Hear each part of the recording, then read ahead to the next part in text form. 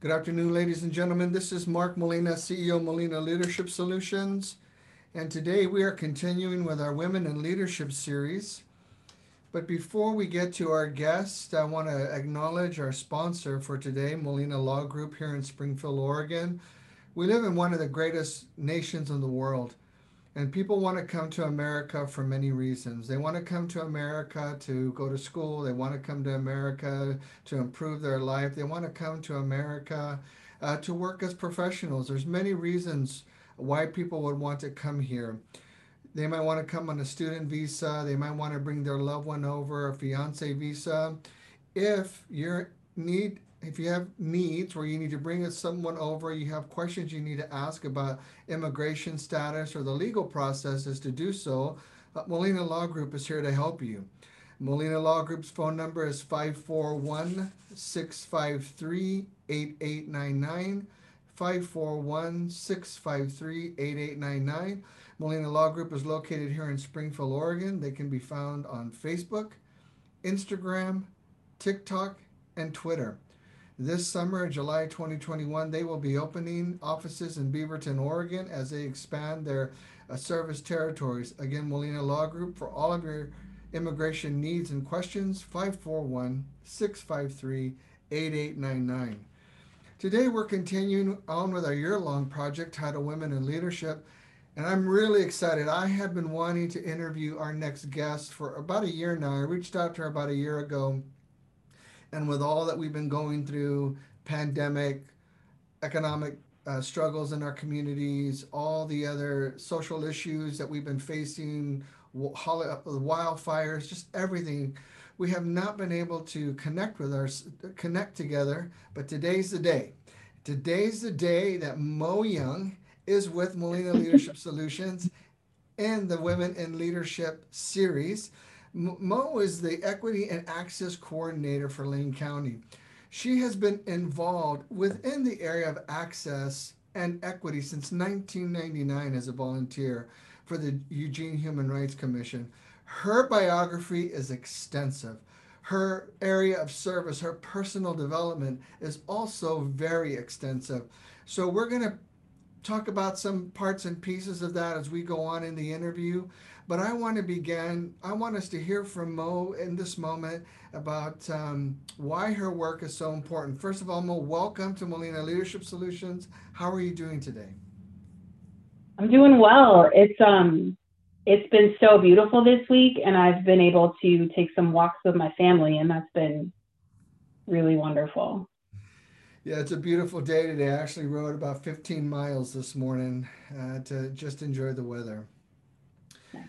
I'm looking at one of the documents you shared with me regarding a resume. You currently are the Equity and Access Coordinator for Lane County, 2016 to present. You were the Community Health Analyst too for Lane County from May 2009 to September 2016. You served as Program Services Coordinator for Lane County 2008 2000 to 2009. You served as the Positive Youth Development Coordinator for Lane County 2008 October 2008, April 2008 to October 2008, excuse me. You served as program coordinator and office manager for CALC, or we know it as CALC here, but it stands for Community Alliance of Lane County from March Mhm. 2004 to October 2008. Your volunteer work includes CASA, or Court Appointed Special Advocates, from 2014 to 2016. You are a peer coordinator supervising CASA volunteers from 2016 to present. You have volunteered with the United Way Community Investment Steering Committee 2017 to present. And you're a board member for Centro Latinoamericano January 2019 to present. Your education is from the University of Oregon. You have a Bachelor's of Art in Psychology and Sociology. And some of your certifications and awards are Certified Prevention Specialist 2011 to present, and MLK Junior Community Leader Award recipient in 2018.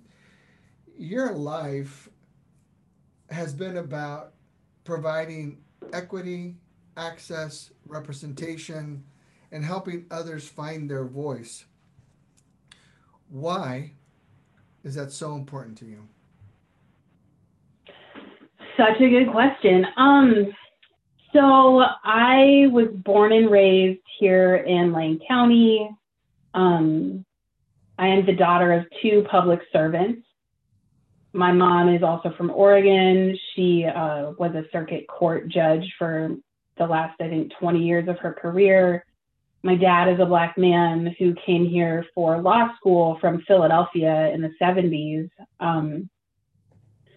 And he was a administrative law judge, so he did private hearings. Um, so I grew up here, this biracial kid into my adulthood. Um, being in this state where not a lot of folks look like part of my family, but most of the folks look like the other part of my family. And I heard a lot of stories of just, things that when I was little, I was like, that's not fair. That should be different. Um, and my parents also really raised us to understand that we have a role to play in making things different. So when we see things that aren't fair, we actually need to do something about it. Not only do we need to, but we can. They helped us, figure out that we had some sort of power to make change. And so it never really it never struck me that I would do anything different than the work that I do and that I've been doing for, my whole career. And so, for those that are watching, ladies and gentlemen, I have sent Mo some questions in advance, but as I was rereading her resume and cover letter, things she sent me to know more about her, it just moved me even more to allow this interview to take more of an organic approach. We may get to some of those questions, but there is so much to her life that I want to make sure we give her ample time to shed light on and to hear from her, especially like right now, Mo. Um, your mom was a circuit judge for the last 20 years of your life, of her life, I'm sorry, of her career, I apologize. Your father came here as an African American man in the 70s to go to law school. He was an administrative judge, and they taught you you do have some kind of power to make change wherever you're at. And you've never seen yourself outside of this role that you're in now in having the ability to make a difference. That is what I believe this last year, I think it's fair to say, many of the voices that have come to light or to be heard are coming from voices that haven't had a chance to be expressed. What is that like for you? This really intrigues me. Coming from parents who were judges, held in high esteem and high honor, teaching you that you have the power to do something different to make things different and to make things better. How has that triggered that cultural norm from your family watching the circumstances of this last year unfold before our very eyes? Yeah, I mean, so my parents not only, I mean, they also really raised us to believe that we had the duty, like it was our responsibility. Um, and so what I've seen over the course of the last year has really been, I mean, it's been fantastic to see that other folks are either either being heard because systems are making space, right, for folks who historically have not been listened to or asked for, their input, but also that there's a bunch of folks out there, white folks in particular, and especially here in Oregon, who are like finding their voice and finding that it's really hard to turn away when inequities and injustice um, are in front of you. I feel like there's been a huge shift in the last year. There's been a lot of pushback. I'm 56. I was born in 64. My parents and their generations grew up in the civil rights movement in this country. But I still remember in the late 60s, early 70s being told to leave stores, being told to leave restaurants, my mother trying to buy things for us for school, clothes, shoes, whatever, being told we're not going to sell to you here. And for many people in communities right now, in this age of 2021, 2021, they'll see that as that's not true. That didn't happen. Or they think we're so far removed from it. There's no cognitive memory connected to that. And for people that are my age, I'm thinking, oh, yes, there is. There is very real connection and cognitive memory to that kind of behavior and that kind of conduct that in this country was legal and was the cultural norm of the day. Mm-hmm. What do you see now as, do you think we are making true progress, breaking away from the norms that are felt like they've been trying to hang on? I mean, I don't want to say I don't see progress because I feel like there's progress. I also feel like, um,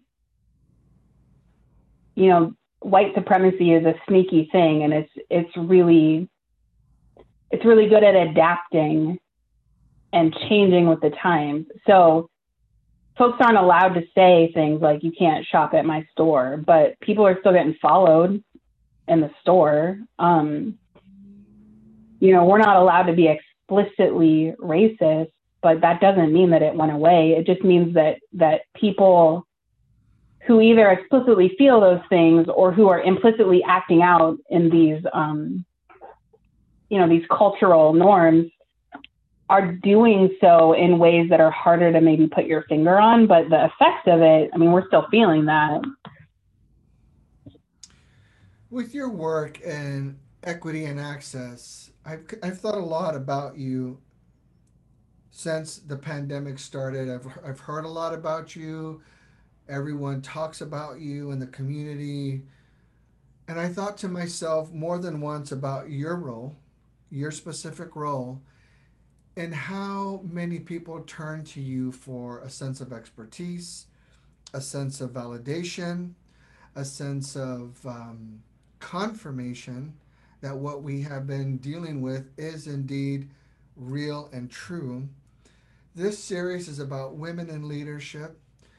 How has it been for you as a woman in leadership for our county, caught in the midst of your biracial, your bicultural, and this evolving moment in time where I believe history is reshaping itself before our very eyes? And I believe that's what's taking place.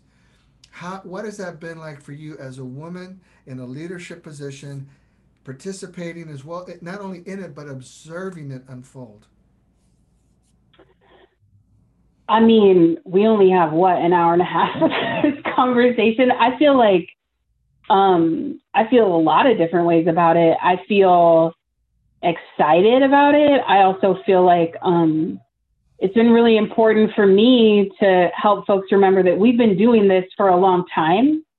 And so movement isn't fast, right? Like policies don't change quickly. Culture doesn't shift quickly. And so there's this, especially for folks that are new to this, there's this like impatience for change. And that's unfortunate. I mean, like I wish change happened quickly. And in my experience, it doesn't. And so helping help other folks slow down or at least shift maybe their expectations of what they'll see change and when. And then the thing, like for me, just as a human, having to remember that that we have to pace ourselves. So like I can't do everything at the same time, and if I try, I will fail, and my health will be hurt. I also, you brought up this idea of folks coming to me for a variety of things. And I don't actually believe that there are like experts in equity. And so it's hard for me when folks come to me as an expert in this field I know that I study a lot. I know that every waking moment is I'm thinking about systems change and culture shifts. But I also know that I have a ton to learn and there's a ton that I don't know. And so some of the things that help me kind of hold both those things at the same time is I do a lot of therapy with a very smart therapist who understands systems and who can help me like not take on this burden of having to walk the whole community through anything because I can't do that. Well, thank you for your candor and your vulnerability. I really appreciate that. And that is one of the reasons why I thought about you a lot the last year, because I was concerned about the amount of pressure, just a perception and observation on my part, what that pressure must have been like on you when people think, well, we'll just ask Mo. And and you said movement isn't fast, policy doesn't change quickly. We have to pace ourselves, and we can't do everything at once because if we try, we're going to fail. You're Right. not an expert. None of us are I really don't like that term very much because I don't Right. believe anyone is an expert in anything. We can get to a certain level of achievement, understanding, and then we look Mm-hmm. to one individual person far too much at times, I believe, and discount other perspectives. But that being said, and I thank you for saying that, I thank you for saying you're seeing a therapist to help you deal with the expectation, to deal with the demand. You're still in the position. Yeah. You're still the one. You're Mm-hmm. still a biracial woman, a woman in leadership that was hired to facilitate these types of conversations and this kind of change in Lane County, Oregon. What kind of support systems are being provided to you by the county to help you in this incredibly awesome task you find yourself in right now? Um, in the last probably 18 months, we created or pulled together a cohort of folks to go through a training. So 8 of us went through it. It's through the Government Alliance on Race and Equity. And that team, so it was a 9 month program, once a month. It ended in February of 2020, so just in time for us to all stay home. Um, but that team has become what we're calling the Racial Equity Core Team. And so the good news is now I'm not so siloed, right? We've got folks from across the agency. The less great news is that it's not in any of their job descriptions, right? And so it's an add-on. Um, I'm looking forward to hopefully in this upcoming budget or the budget after adding positions. I think your budget is your moral document, and it's hard to make a budget that's balanced with so few resources coming in. Um, I also know just from being in this position for 4.5 years that this is an isolating position. If you're doing it right, people are unhappy with you. Mhm. And the people that are unhappy are going to shift depending on what it is that you're doing. But that doesn't, the relationships at work, especially since we're so remote, are they're different than they were when I was in public health. And that's not a bad thing. It's just a thing. Uh, I'm I'm taking. trying to think. There are a couple of folks at work that I have known for, the bulk of my life doing this work. And so they are here for me. Like, if I need to talk about feelings, that's the other thing about this. So my job in equity generally is very feeling oriented. It's relational at its core. And government work is not necessarily that. Um, and so being able to find folks that I can have, deep connections with has been really helpful too. I appreciate that distinction regarding what you're doing at the government level. Do you feel like you can make some reasonable commentary on the private sector in this area of equity and access? I don't have a ton of I don't have a ton of experience with the private sector in this. I know that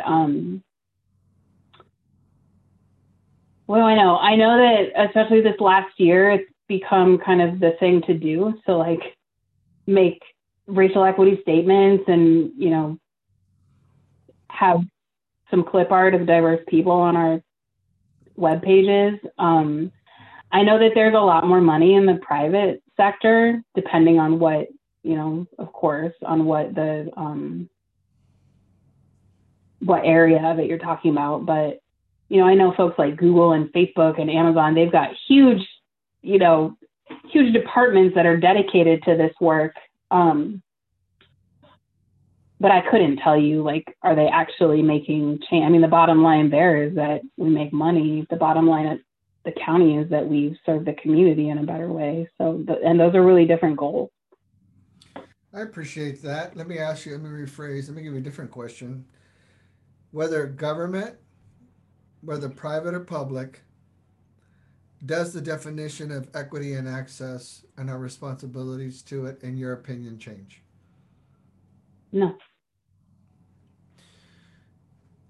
Has any of the private sector here in Lane County contacted your office or governmental leadership asking for support in asking questions, having questions answered, or putting on some kind of an instructional conferences for them? I've had folks reach out and ask for like resources for trainings. I actually ended up putting together like an email that I can send to folks that has documents with like, here's who can do training. Here are some ways that you can train yourself. Because I can't be the one.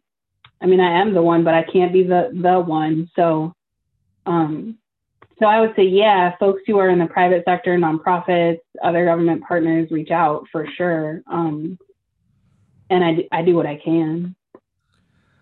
In this moment in time that we find ourselves in, with the social unrest, with the increasing voices demanding to be heard, has this created conversation between you and your mother and your father about maybe some of the things they experienced, and what's it like for them, if you feel like you can share, as they observe this moment in time we're in? Um, I would say that I would say they're excited. Um, I would I would also say that my dad is 74. The things that he's posting right now on his personal Facebook about the Derek Chauvin trial are like breaking my heart. Because I think for them it's the more things change, the more they stay the same. We're still seeing these outcomes. We're still seeing the things that are happening, and they've been happening for years and years and years, whether that's home ownership, whether that's educational, high school graduation rates, whether that's folks who go to college. Um, it's all that that's still happening, all of it.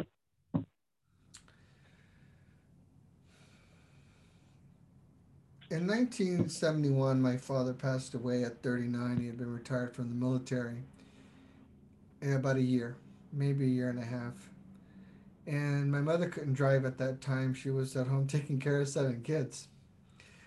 And so we got on the bus, public transportation, Greyhound bus, to go see her father in New Mexico.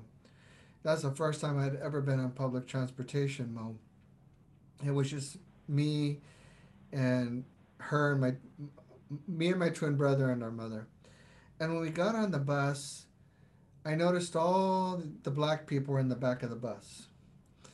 And there was only 2 seats left open, and they were in the front of the bus. And so my mom, she only had money to pay for one seat, so I was on her left knee and my twin brother was on her right knee.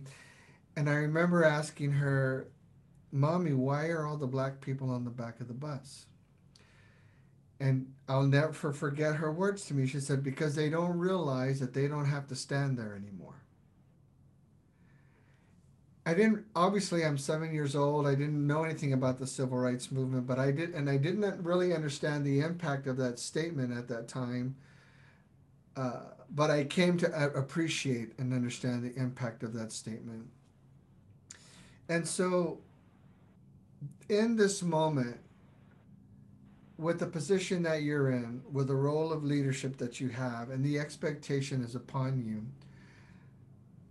how do you help people understand that our roles are different now? They have shifted, and we're not confined, hopefully, or technically, we're not confined to the limiting legal boundaries of the past. Um, I mean, it's not actually that hard for me to have those conversations. I think what's harder for me is I'll give you an example as a mom. Actually, I had this conversation this morning. So there's a summer camp. It's for kids of color. It's a science-based camp. My kiddo's in middle school. And I told her about it, and she was like, that sounds cool. And then I said, it's for kids of color. And she was like, oh, but why, right? And so I was like, hey, like, let's talk about what equity is, and let's talk about what equality is, and let's talk about how those things are different. So, like, what we see right now are what I like to call, what folks that I, colleagues across the country call, are race neutral policies, right? Everyone has the same chance. And what we don't understand is that not everyone is starting with the same stuff. And the example that I used for my kiddo, because she's 11, right, is if we're both in this room in my office in this house I just moved into, so I've got all this stuff behind me, right, and someone is standing in our kitchen like 20 feet away, and they write something on a board, right, and I'm not wearing my glasses, and you are not wearing glasses because you don't need glasses. Who's going to be able to read it? And she said, well, I am. I said, well, am I going to be able to read it? She said, no. I said, okay, so let's pretend now that someone comes and gives us both a pair of glasses with my prescription. So she puts on my glasses and she's like, well, now everything's fuzzy. And I was like, I don't know what you're talking about. I can see just fine.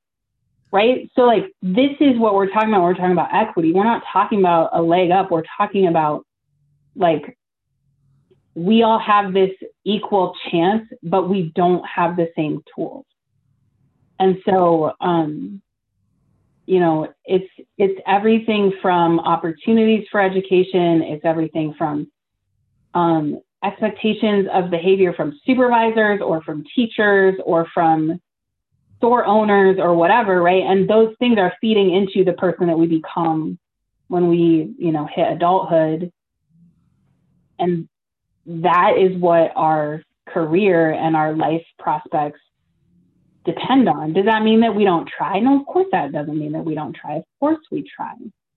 And those of us who are in positions to make, policy change and program change, it also means that we think about, like, okay, where are the gaps and how do we fill them? Or how do we at the very least make them less? In this last year, I've heard a lot. There are no gaps. I don't know what you're talking about. It's not that bad. It's a figment of your imagination. You just want a handout. You just want something free. You don't want to work hard the way we had to work hard. This is all an illusion. What would you say to those? I know you've heard and seen some of those too. Yeah, I mean, I have a lot of things I would say that are probably not appropriate for your show, but depending on where where I was. But I guess I would say, like, we just bought our first house in November, so we're super new to this house and to home ownership. And I've been looking a lot at history of home ownership, right? Redlining was real. Who banks would loan to was real. The GI Bill going to mostly white folks to a handful of people of color was also real. The other thing that's real, right? So, like, we have the Equal Housing Act in the 60s, But the other thing that I didn't even know until maybe like 2 months ago is that credit scores didn't show up until 1989. So between 65, 64, when the equal housing bill, and 1989, banks would lend to you or not based on what they thought of you as a person, and if you looked like you could pay them back, right? So like we have equal housing, and yet we have these rules that make it harder. Do they make it impossible? No. Did my mom and dad buy a house in '86? Yes. And still, it made it harder, right? And we look at that. So, okay, now there's credit scores. I got a lot to say about credit scores. We don't need to talk about that right now. But so now credit scores show up in '89. Let's say a person of color gets to buy a house in 1989, and they get to hand that down to their kids, right? Because that's how we build generational wealth. Well, when you start in 1989 and someone else started in 1915, there's a gap there, right? There just is. And it's hard to not see that. I've been, inundated with COVID data, right? So we just did a press conference on Tuesday, and, our Native Hawaiian and Asian communities across Oregon and in Lane County are dying at a rate of 17 times the rate of white folks. How do you explain that away? Like, I don't know how to explain that away, except they're being exposed more, and there are more pre-existing conditions based on the care that we, whether that's the county, whether that's private medical care, have given or have not. The average life expectancy went down for white folks by 1 year.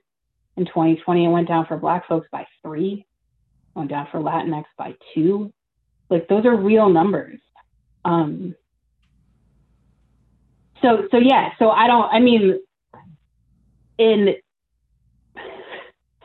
like professional company, that's what I would say, right? Is that there are many, many examples. It doesn't matter what sector you're looking at. There are tons of examples all over the place of how this is showing up for real people.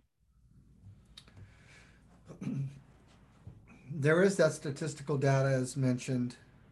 Some of these end results of that data, as you've listed here, that should be a part of these conversations. And when you mentioned about the Equal Housing Act, what, 65 or 1960?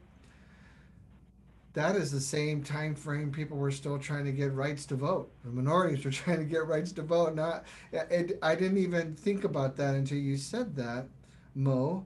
We're trying to get access just to buy a house, just to get a loan, Right. just to vote, just to hear you have enough value in our culture that you get to peaceably exist and have access to the same opportunities that the rest of us have. So Yes. this is really unique hearing you say these things. I've just had this wide opening experience in my mind about the things you just said that I hadn't even considered. Thus, equity and access, right? Right. Why it's important. Right. Talk to us a little bit about this 8-person group that went through this training. What are some of the emphasis or the areas that you're trying to formulate uh, equity and access across the board? So there's 3 kind of overarching areas, and this is all from the structure from the Government Alliance on Race and Equity. We're looking at normalizing racial equity, organizing, to support the work, and then operationalizing it, so policies and procedures. So at the county, what we're doing is we're normalizing through training and communication, so internal training of county staff as well as communication internally and externally about the work that we're doing, and really working to engage community about what work we should be doing. As we look at organizing, we're looking at creating like a data dashboard to track our work And that's where that core team fits in too. So having a team of people that are coordinating the work. And the operationalizing of racial equity really comes out in this equity lens tool that we presented to the Board of Commissioners on January, it was either 13th or 14th. I think it was 13th. It was that Wednesday of that week. So if folks wanted to look at the presentation, it's on the website. But that lens really asks some pretty simple questions. I mean, when you think about it, but they're hard to answer depending on what work you're doing. And it's essentially, what's the purpose of what you're trying to do? Who is affected by this decision that you're making or this program that you're implementing, and how have they been engaged in this conversation? How will the decision that you're making affect equity? So will it affect it positively, negatively, or will it ignore it altogether? And then essentially, like, how will you communicate about it and with whom? And then how will you know that you've done well? Like, what does success look like, basically? And so we're piloting that right now. And the goal is that this tool becomes something that county staff just employ in their everyday decision making. And what we know about culture change is that's going to take a while to get set. And for the sake of the audience and even myself, could you just give a little bit more clarification on what does it mean to normalize, and then what does it mean to operationalize? Yeah, so normalize means that these conversations become just a part of our everyday, that we become more comfortable having these conversations, and that it's not a surprise every time, and that we can talk about inequities like in a way that we don't feel targeted as like it's your fault. We feel like we're being given an opportunity to address something. And then operationalizing it really, I mean, at the core of that word, it's like making it a part of our operations. So that's, the hope is that it becomes part of our process. And in your estimation, Mo, do you feel like you're making, as our representative of the county, but also part of this team, do you feel like progress is being made? That there are, I believe you're serious. I believe our county is serious. Our county commissioners are very serious. But as you said, policy takes time, change takes time. That being said, do you feel like progress is genuine and taking place?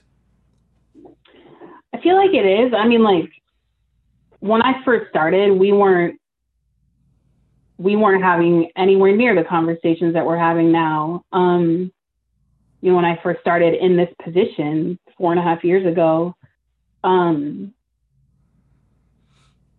there's a lot of culture change that's happened.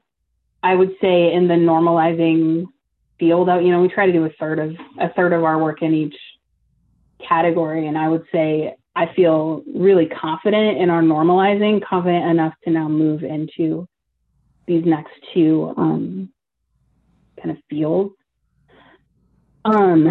We passed a resolution in June of last year in support of the Black Lives Matter movement, and acknowledging Lane County's has work to do in order to achieve racial equity. And one thing that came out of that is we had 8 listening sessions with community to talk about just what are the issues that come up at Lane County, and how might they suggest that we measure progress. And we're going to be doing what we call a root cause analysis in a few weeks with community to dig down into, now that you've said that, like, we're doing one on HR practices. So now that you've said that HR practices are something that you want to see us do more on, let's actually drill down and figure out what the roots of these issues are and ways to mend those.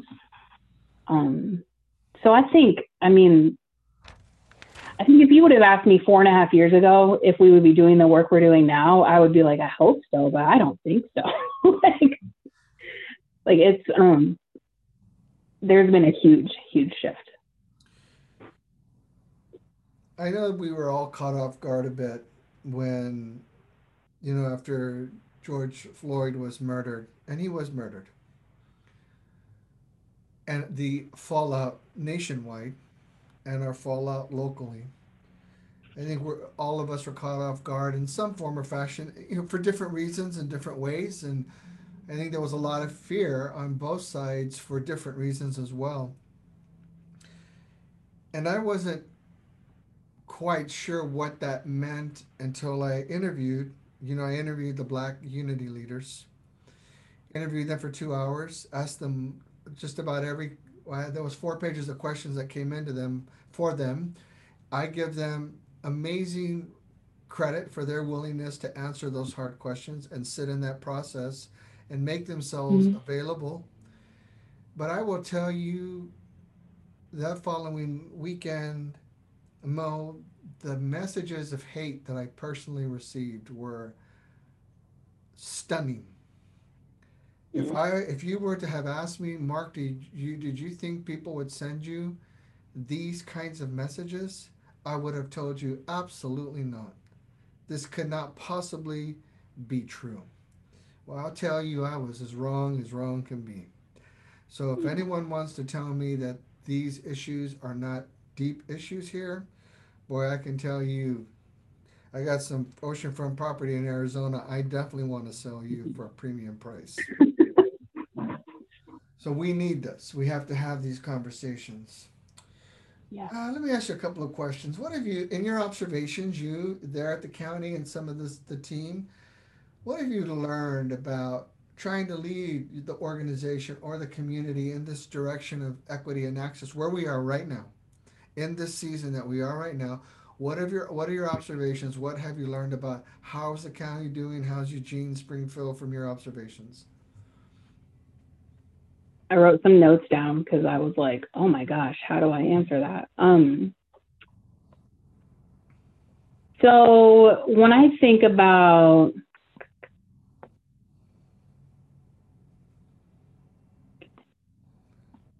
so I've learned that change is hard. And I've learned, and this isn't maybe from my work with the county so much as it is with my work with community and with community organizers, but I've learned that, we really have to work at the speed of trust, which is not at all what government wants to do, right? We want to get stuff done. But we really have to work at the speed at which the people trust us. And in order to do that, we have to be trustworthy, right? So we have to show up when we said we're going to show up, and we have to be present when we're there. And we have to follow through on what we say we're going to do. I've learned that community has a really long memory, for better or worse. And I've also, I mean, I think I knew this, but I didn't know it enough, that there's so much turnover in government in various areas that there's this continual relearning. Like, we don't actually have a really long memory, not nearly as long as the community does. So when we come together to do community work, there are a lot of opportunities to listen, and depending on who's coming to whichever meeting that is, the listening happens at various levels. What else did I write down? That was a good question. I've learned that there are people out there that will follow the rules, no matter what the rules say and how they feel about them. And that if we change the rules to be more equitable, they will shift their behavior accordingly, which is so interesting to me, because I was raised to be like, this is what's right. Here's our moral compass, and we're just going to follow the moral compass. And we're not going to break the rules necessarily, but we will find the rules that are wrong, and we'll work to fix them. And we'll also work to find where the hole is in that rule to make it work for everyone. And there are many people out there that are that don't operate like that. Um, and then about myself, I've learned that I need to be more patient because, like I said, policies and culture shift really slowly, and I am like the least patient person I know. Me too. I only giggle because Perfect. in this work of equity and access, especially within the framework of last year, what have you discovered are some of the common fears or misunderstandings that have to be acknowledged that she can lead others through equity and access process? So two things come to mind. One is this fear of being wrong or being viewed as a bad person. That's a huge fear from folks that attend training. Like, they just want to wait for someone else to step in it. Um, and I think what I would say to that, and what I do say to that, is this is messy.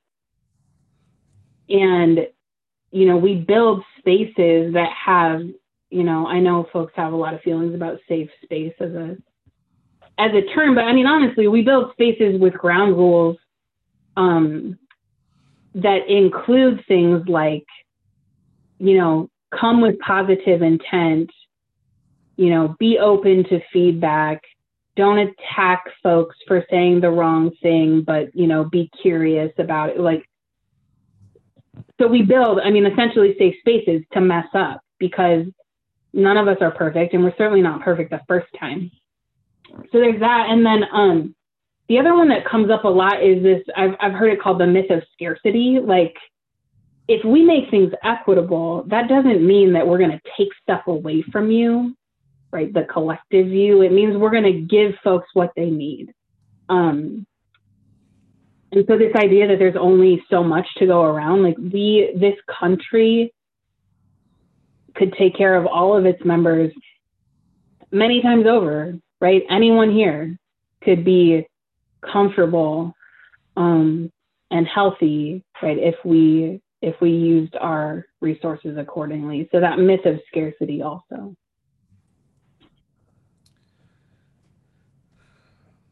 Myth of scarcity.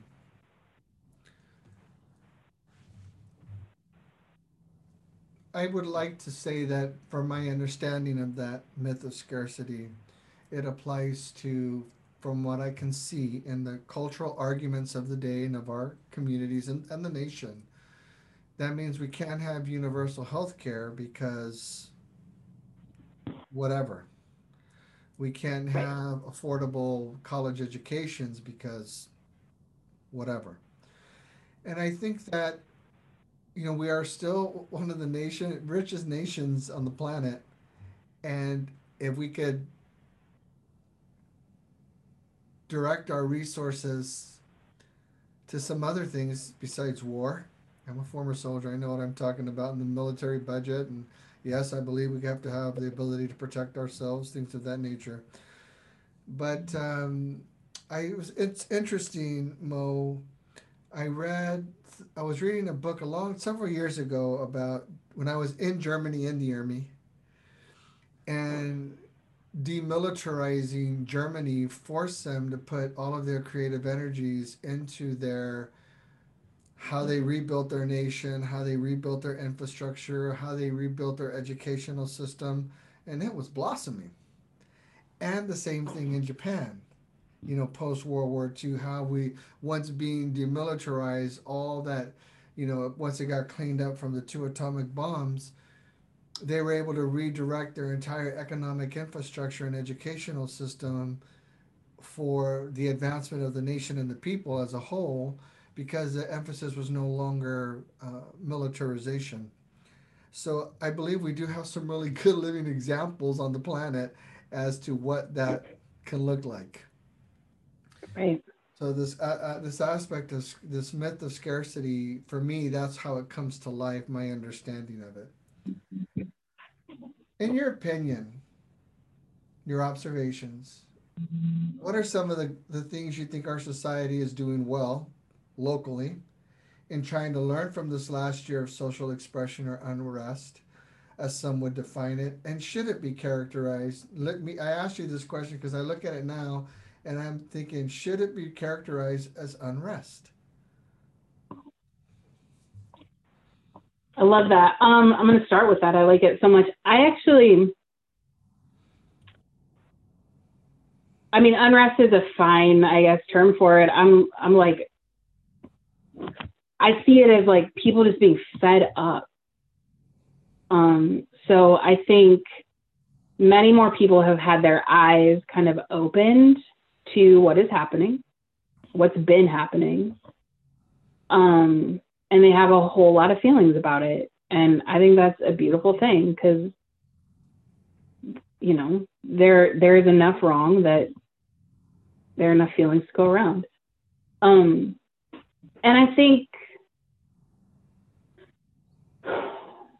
one thing that's going, there's more than a couple. Two of the things that come to me that I think are going well. One is this idea of mutual aid and community care. Like we're seeing people come together in ways that have been happening all along, but have not been happening on a scale like they are with COVID, and then also on top of that with post George Floyd. Um, people taking care of their neighbors, people bringing food, people saying things like, I don't feel safe going outside or driving my car. Could someone go do the thing for me? And people they're just doing it. So I mean, and there too, there's a couple of things going well. One is that people are meeting the needs when they're being asked, but also people are asking, right? We live in this society where we're raised to be so self-sufficient, and that's not actually what humans are, right? We depend on one another. And so being able to ask for help and then being able to provide that help, I think it's been awesome to see. And in our institutions, I think one of the things that's going well is that like leadership is listening. And they're listening in ways that are different than it was, a year and a half ago. Um, and I think we're making progress. It's hard to tell because we're still in this pandemic, so we're all still working from different places and we're not in like meeting spaces together. But when I think about, policies that are happening and community engagement that's happening, the city is doing this ad hoc committee on police policy reform. They're paying folks who are participating. There's just so much effort being put into eliminating barriers for participation in ways that I have not seen at this level before. So that's been super nice. And what about this concept of should it be characterized as unrest, in your opinion? What we've been seeing. I mean, I guess maybe I just don't know I don't see unrest as being like a bad thing. So, um, I think that's fine. I think, but maybe I'm wrong. Maybe I just don't have the definition right.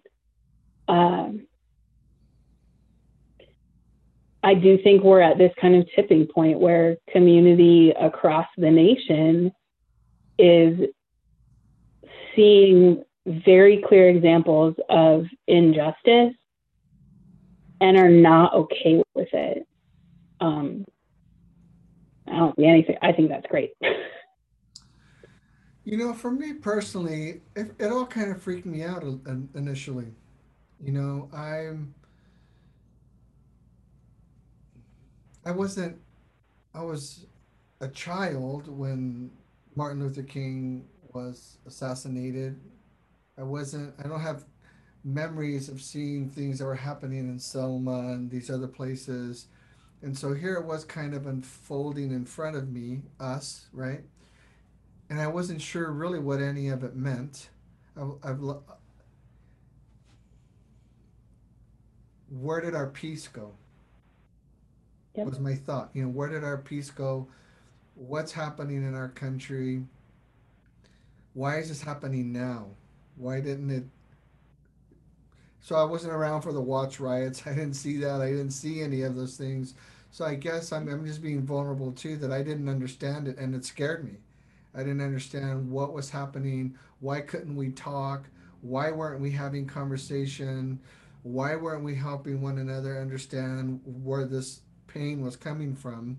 And that's why it was really important to me to host the Black Unity leaders for those 2 hours to try to facilitate and create conversation. And I'd just like to say, too, while we're live, that I approached many of the Patriot groups and who initially said that they would also be interviewed to try to facilitate conversation. And in the end, they all refused. So, and that's fine. But you have to give the Black Unity leaders credit due to them for their Yeah. courage to avail themselves to that process. If you can make a statement to those struggling with all of the messaging, regardless of the organization it's coming from, what advice would you give to them, Mo? Like folks who don't support the messaging. No, just if you could say, like you said earlier, you said it's messy. And Yeah. we're all trying to figure out what's the right thing to say. I mean, I didn't want to just say what I just said about it scared me, but I needed to say it because it did. I didn't understand.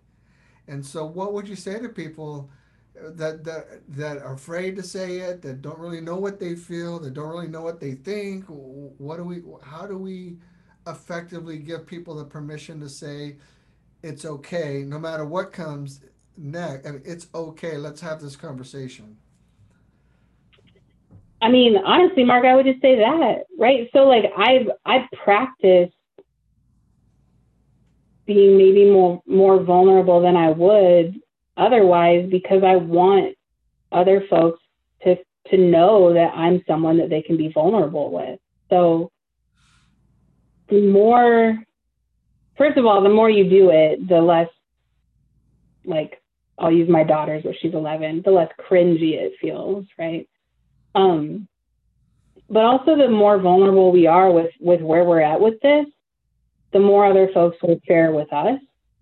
Um, and I think too, like in terms of having the conversation, finding folks that are your safe people, right? We all have friends that we've known for our whole lives that we have made mistakes in front of before and we will make mistakes in front of again, and we can practice having these conversations and, like, running ideas past each other. So figure out who your people are, and that's different for all of us. And just start there. Like we don't have to start big. We can start really small. I think that's important. We don't have to start big. We can start really small. I'm just writing that down because that's really important. Now, there's this concern, cancel culture. Mm-hmm. What's your opinion on that? What are some of the conversation pieces you think are important around this idea of canceling the culture in the sphere of equity and access? I mean, I have a hard time with cancel culture, and part of what. So another one of your questions, I'm going to skip ahead and then I'll come back to it.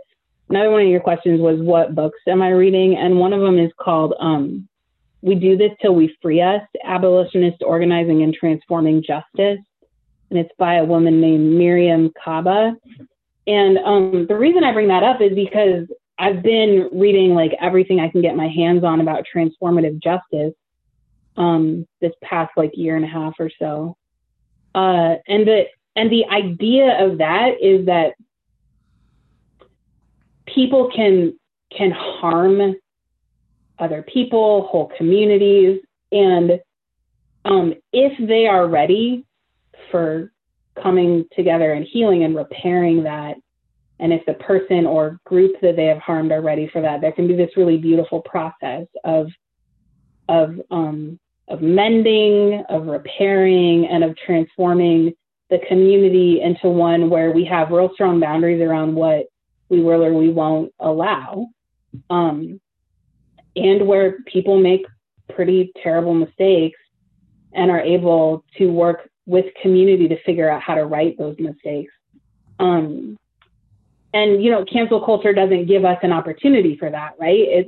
Cancel culture says you did this one thing this one time and now you're out. There are plenty of examples of times where I could imagine saying that to someone, right? If someone hurt my kid, I am not sure that I would say, okay, let's mend this relationship. So I also totally understand where it's coming from. Is that equitable? Is that fair? Humans are messy, right? So yeah, I mean, I think it becomes stickier and more kind of nuanced when it's person to person harm. I don't know. I mean, and again, it would depend on the person, right? But if someone makes a statement that harms a community, makes a statement that harms a person, an individual, that can be fixed, but only if they're open to fixing it, right? It doesn't become fixed because the community says, well, we'll let you off. It becomes fixed when the person says, oh, I am so sorry that I said this thing. Here's what I've learned. I promise to do my best to never say it again. You know, that sort of thing. Yeah, so I guess my like short answer to that is it's tricky, and I understand why some folks would be canceled. And I'm really committed to learning about how do we transform our culture into one where mistakes can be made and people can be embraced by community healing. I appreciate that observation, Mo. I was watching the news the other day. It's been a few weeks. I don't really watch the news much anymore because it's so heartbreaking. But one of the segments was the subject matter was we've lost the ability to forgive each other in America, and the harm that that's bringing all across the board, from community to city, county to county, state to state, across the breadth of our nation. We no longer give one another the benefit of the doubt. We just come to a place where we have been at odds now for these last couple of years or last several years that has created this instant antagonism where peace is no longer a viable option. And so I appreciate what your comments just now. I think it's important. How did the generations before survive not having the right to vote, not being able to buy a home, not being able to shop in certain stores, Jim Crow laws, all of those things? How did they manage to overcome and continue on with their lives successfully, nobly, honorably, and continue to move forward in ways that gave the rest of their family hope? And these are questions I think about my parents all the time. Their generation and the generation that came before them is how did they overcome? Mm-hmm. And I remember, Mo, when growing up, our mother would always say to us that no one owes you anything. You owe it to yourself. You have to work hard. You have to do your job. You have to get good grades, and on and on and on. And so my parents didn't really talk much about the challenges that they faced, but how they lived in spite of those challenges was much like the generation that they were a part of, that they had to keep pressing on with a sense of moral good will prevail if we keep doing the hard work. Would you agree with that observation? I mean, I think there are plenty of examples of where that is true, and there are plenty of examples where that is not true. And so I think it depends on who you are and where you find yourself. I mean, I don't really have a better answer than that. I know that in the second grade, my kiddo was convinced that she was terrible at math because her teacher had incredibly low expectations for her ability. And what that has built for us is her knowing that she has to work harder. This is how we frame it, right? You have to work harder at math. She asked us for a tutor 2 years ago. She's in 6th grade, right? So in 4th grade, she asked us for a tutor, and she's been seeing him. Well, his wife just had a baby, so they haven't talked to her for like a month. But you know, it's taken this long to build up her like what she believes she can do because of what somebody told her, right? This person in a place of power. Is she bad at math? No. Does she believe that? She's getting there. So I think, yes, everyone should work hard, right? No one should get things just handed to them. And also, like, we have people who are consciously and unconsciously making decisions that affect us in ways that we don't understand and that we won't understand until later. And depending on how many of those people are in any like one moment of our life, we may be successful despite them, and we may fail. So I think, I mean, I know that's not like a clear answer, but I think, like I said, there's plenty of examples of folks who like were super successful despite, and can you imagine how much more successful they would have been if those things hadn't been in the way? Mm-hmm. Those are really good points. And with our positions of power, we have a responsibility, and we have to be mindful towards the outcome. The outcomes we say we want should be the outcomes that our lives are speaking. How does, in your observation, the things that you've done, in your work in the area of public health, what did you learn about our need as a community to ensure everyone has access to the health systems and health professionals? I learned a lot of things. I mean, some things that really stand out. So, like, Lane County is the size of the state of Connecticut, right? So, one of the things that we talk about is access. If you live up Blue River, there's a clinic up there now, but there wasn't forever. So, it's 50 miles into town, into Eugene, to see a doctor. If you don't have a car, how are you going to do that? If your car is unreliable, how are you going to do that? If you ride the bus, how are you going to do that? And that's true for all of our rural areas, right? You know, some other things that show up for me are, you know, culturally sensitive healthcare providers, right? So, like, not just that all of our providers have gone through training, but that we actually have providers who are people from communities that they're serving for a variety of things. But like one example is, you know, there are certain health, I don't even want to say risks, like health things that come up for people, like more often for people of different demographics. And if your doctor doesn't know that, or doesn't know that that's important to remember, you're at a disadvantage, right? You may end up with something worse than you would have if they were looking for it. I think about language, access. I've been registering people of color all day for COVID vaccine appointments, and they've been calling me this whole time. And one thing that I'm realizing is that, like,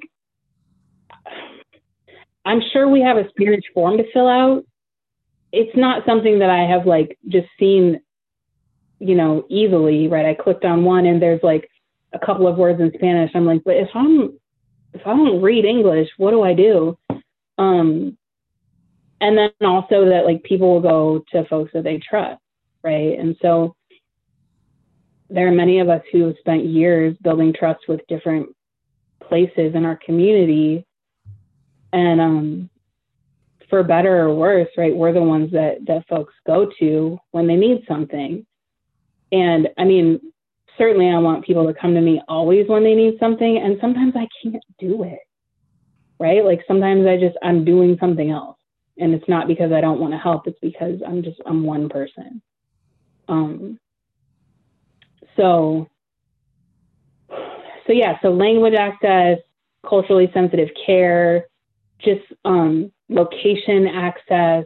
Those are some things that come up for me. And then just like this lack of mental health, just across the board. This lack of both therapists, just generally therapists of color certainly, and then also psychiatrists.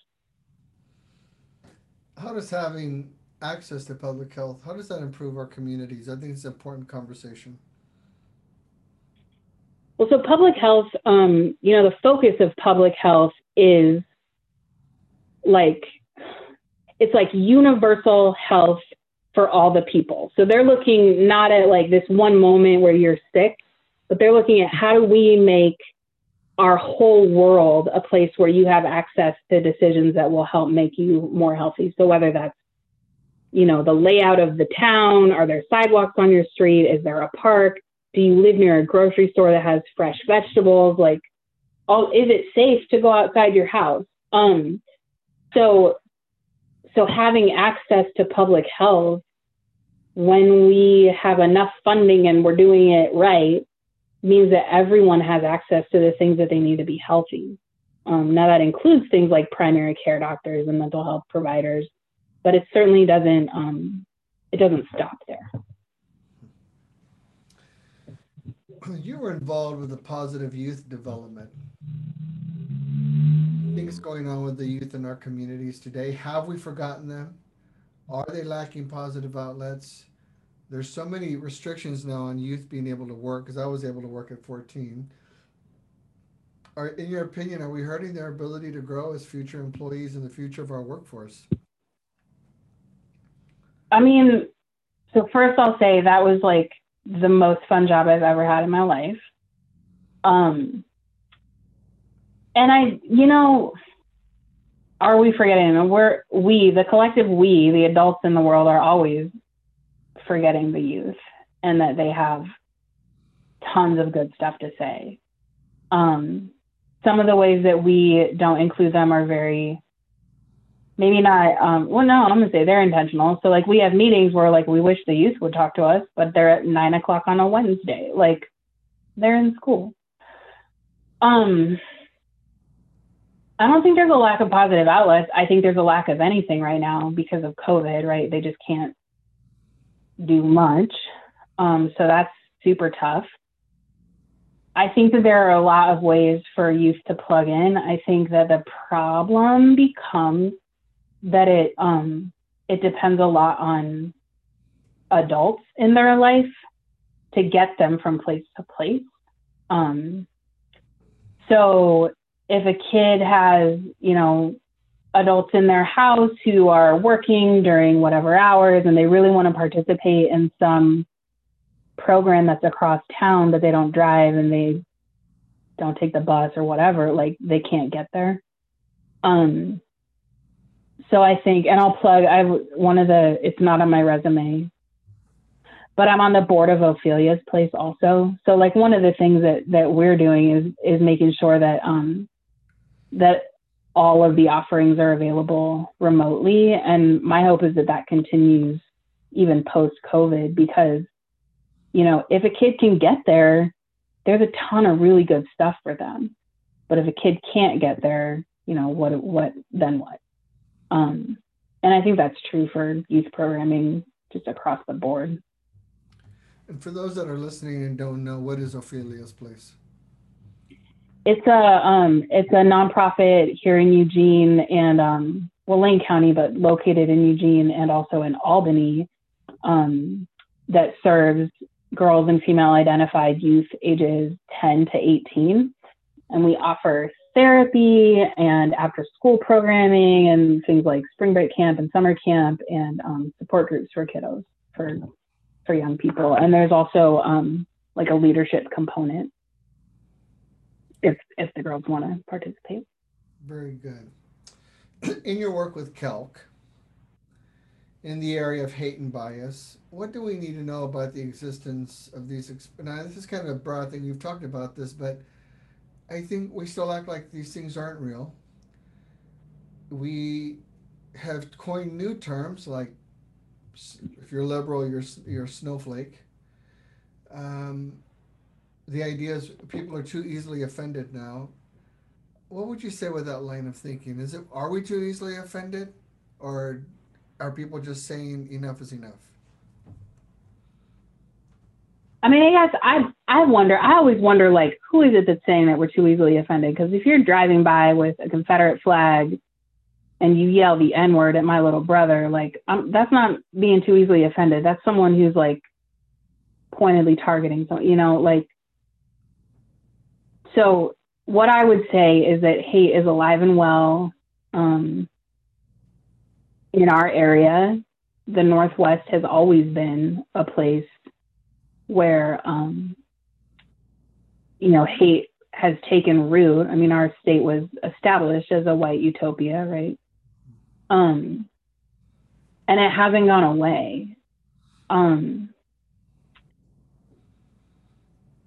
and we've got, white supremacist groups that are recruiting kids online. They're recruiting white kids online. Um, and they're looking for kids that are isolated, and they're looking for kids who want connection, and they're providing the same sort of support that any gang would provide. And their focus is hate towards people of color and often violence towards people of color. And that certainly exists here. It hasn't gone away. Yeah, it's just always interesting how I think that there's this concern that we are too politically correct now. And I always think to myself, when there's the people that complain about that, who really don't want to have a conversation around that, you know, I know what it is to be on the other side of that open targeted commentary and open targeted name calling and open target malicious treatment. So yeah, I can appreciate some political correctness because I know what happens or what can happen when that is totally disregarded and thrown out the window. So Mm-hmm. I personally don't see that as someone necessarily being too liberal or a snowflake because they're just Mm-mm. insistent, hopeful, and insistent in some cases that just a measure of respect is given. Right. I always tell people if you know better, then you got to do better, right? And like, I think that people, when I'm told that I've done something that hurt someone, that's a gift, right? They care enough about me and their relationship with me to help me do better so that we can stay connected in the way that we were before. If they don't tell me, then every time I say whatever it is, then I'm hurting their feelings, and they're going to pull away from me, whether they know that that's what they're doing or not, whether that's intentional or not. Um, and so I agree. I feel like political correct, like it goes back to the conversation we were having earlier about people just don't want to mess up, right? So I don't want to be wrong. So I'd rather just tell you that you're being politically correct and that's stupid than to like accidentally say the wrong thing. And I think that's too bad, right? I think one of the coolest things about getting older and being in community with one another is that we get to learn every day if we're lucky.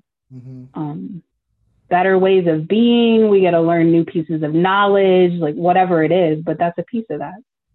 Very good. What are some of the other books you're reading? I am also reading a book called 400 Souls. There's a subtitle to that. Hold on. A Community History of African America, 1619 to 2019. And that's a really cool book. It's edited by Ibram X. Kendi and Keisha Blaine. And there are 90 different authors on that book, and they take 5 years each of that 400-year period and just write 2 to 3 pages about that 5 year period. So that's been super interesting to read. And then I'm reading a lot of books right now. I'm reading a book called The Prophets by Robert Jones Jr. He's been compared to like Toni Morrison as an author. So that's my fiction book. And then I'm reading Braiding Sweetgrass, which I think I'll be probably reading this whole year. It's written by an indigenous woman who's I can't remember what kind of plant scientist, but she's a plant scientist, and she weaves science and her culture into like the most beautiful, soul affirming book I maybe have ever read. Wow, amazing. I'll have to re-listen to this and write all of those down. Uh, what are some of the things you do as a leader, as a woman in leadership? You're in a high stress position. Now you mentioned you do see a therapist to help handle all of this expectation on your life. But what are some of the other things that you do? Um, Last night I went on a walk with my family and we laid in the grass together, and that was really fun. Um, when it's safe, I travel. Um, I'll be actually leaving town at the end of May for a week. But traveling, like working super hard, the lesson I hope my kiddo learns is that we work really hard so we can play really hard. So when I'm here, I'm all in, and when I'm gone, I'm not in here at all. Um, which is, I'm a work in progress for sure, but I'm trying. And I read a ton. What are your final comments, or what kind of comments would you like to make to our audience regarding leadership and our need to be involved to facilitate a positive change in our community? Um, I think regarding leadership, one of the things that I think is important is to know that we all are leaders in different parts of our life. Um, so like I don't particularly view myself as a leader. I hear that I'm wrong, so I'm allowing the community to decide that for me. But I think it's important that we remember that we're all leaders, and that we all have the power to make change in our circles, and that we don't have to wait for self-proclaimed or community-proclaimed leaders to do it for us. I think that's super important. Um, and what I would say about equity in this moment is that, please find a place to plug in, find a place to make change. There are plenty of opportunities, whether that's community groups, whether that's advisory boards for your city, for the county. There's no lack of opportunities, and we need you there. We don't need the same people that we've had, for the last 100 years. So Very that's good. what I would say. Ladies and gentlemen, we've had with us today Mo Young, Access and Equity Coordinator for Lane County.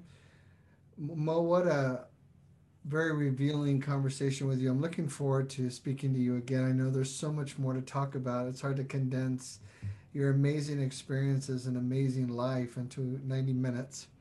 So hopefully you'll accept an invitation to come back for an extended conversation in the very near future. I want to stop and recognize our sponsor once again, Molina Law Group, local immigration law practice in Springfield, Oregon. They can be found on Facebook, Instagram, TikTok, and Twitter. They will be opening Molina Law Group in Beaverton, Oregon in July. And their phone number is 541-653-8899. Mo, thank you. Thank you for participating in our year-long project, Women in Leadership. Thank you for your example. Thank you for your vulnerability.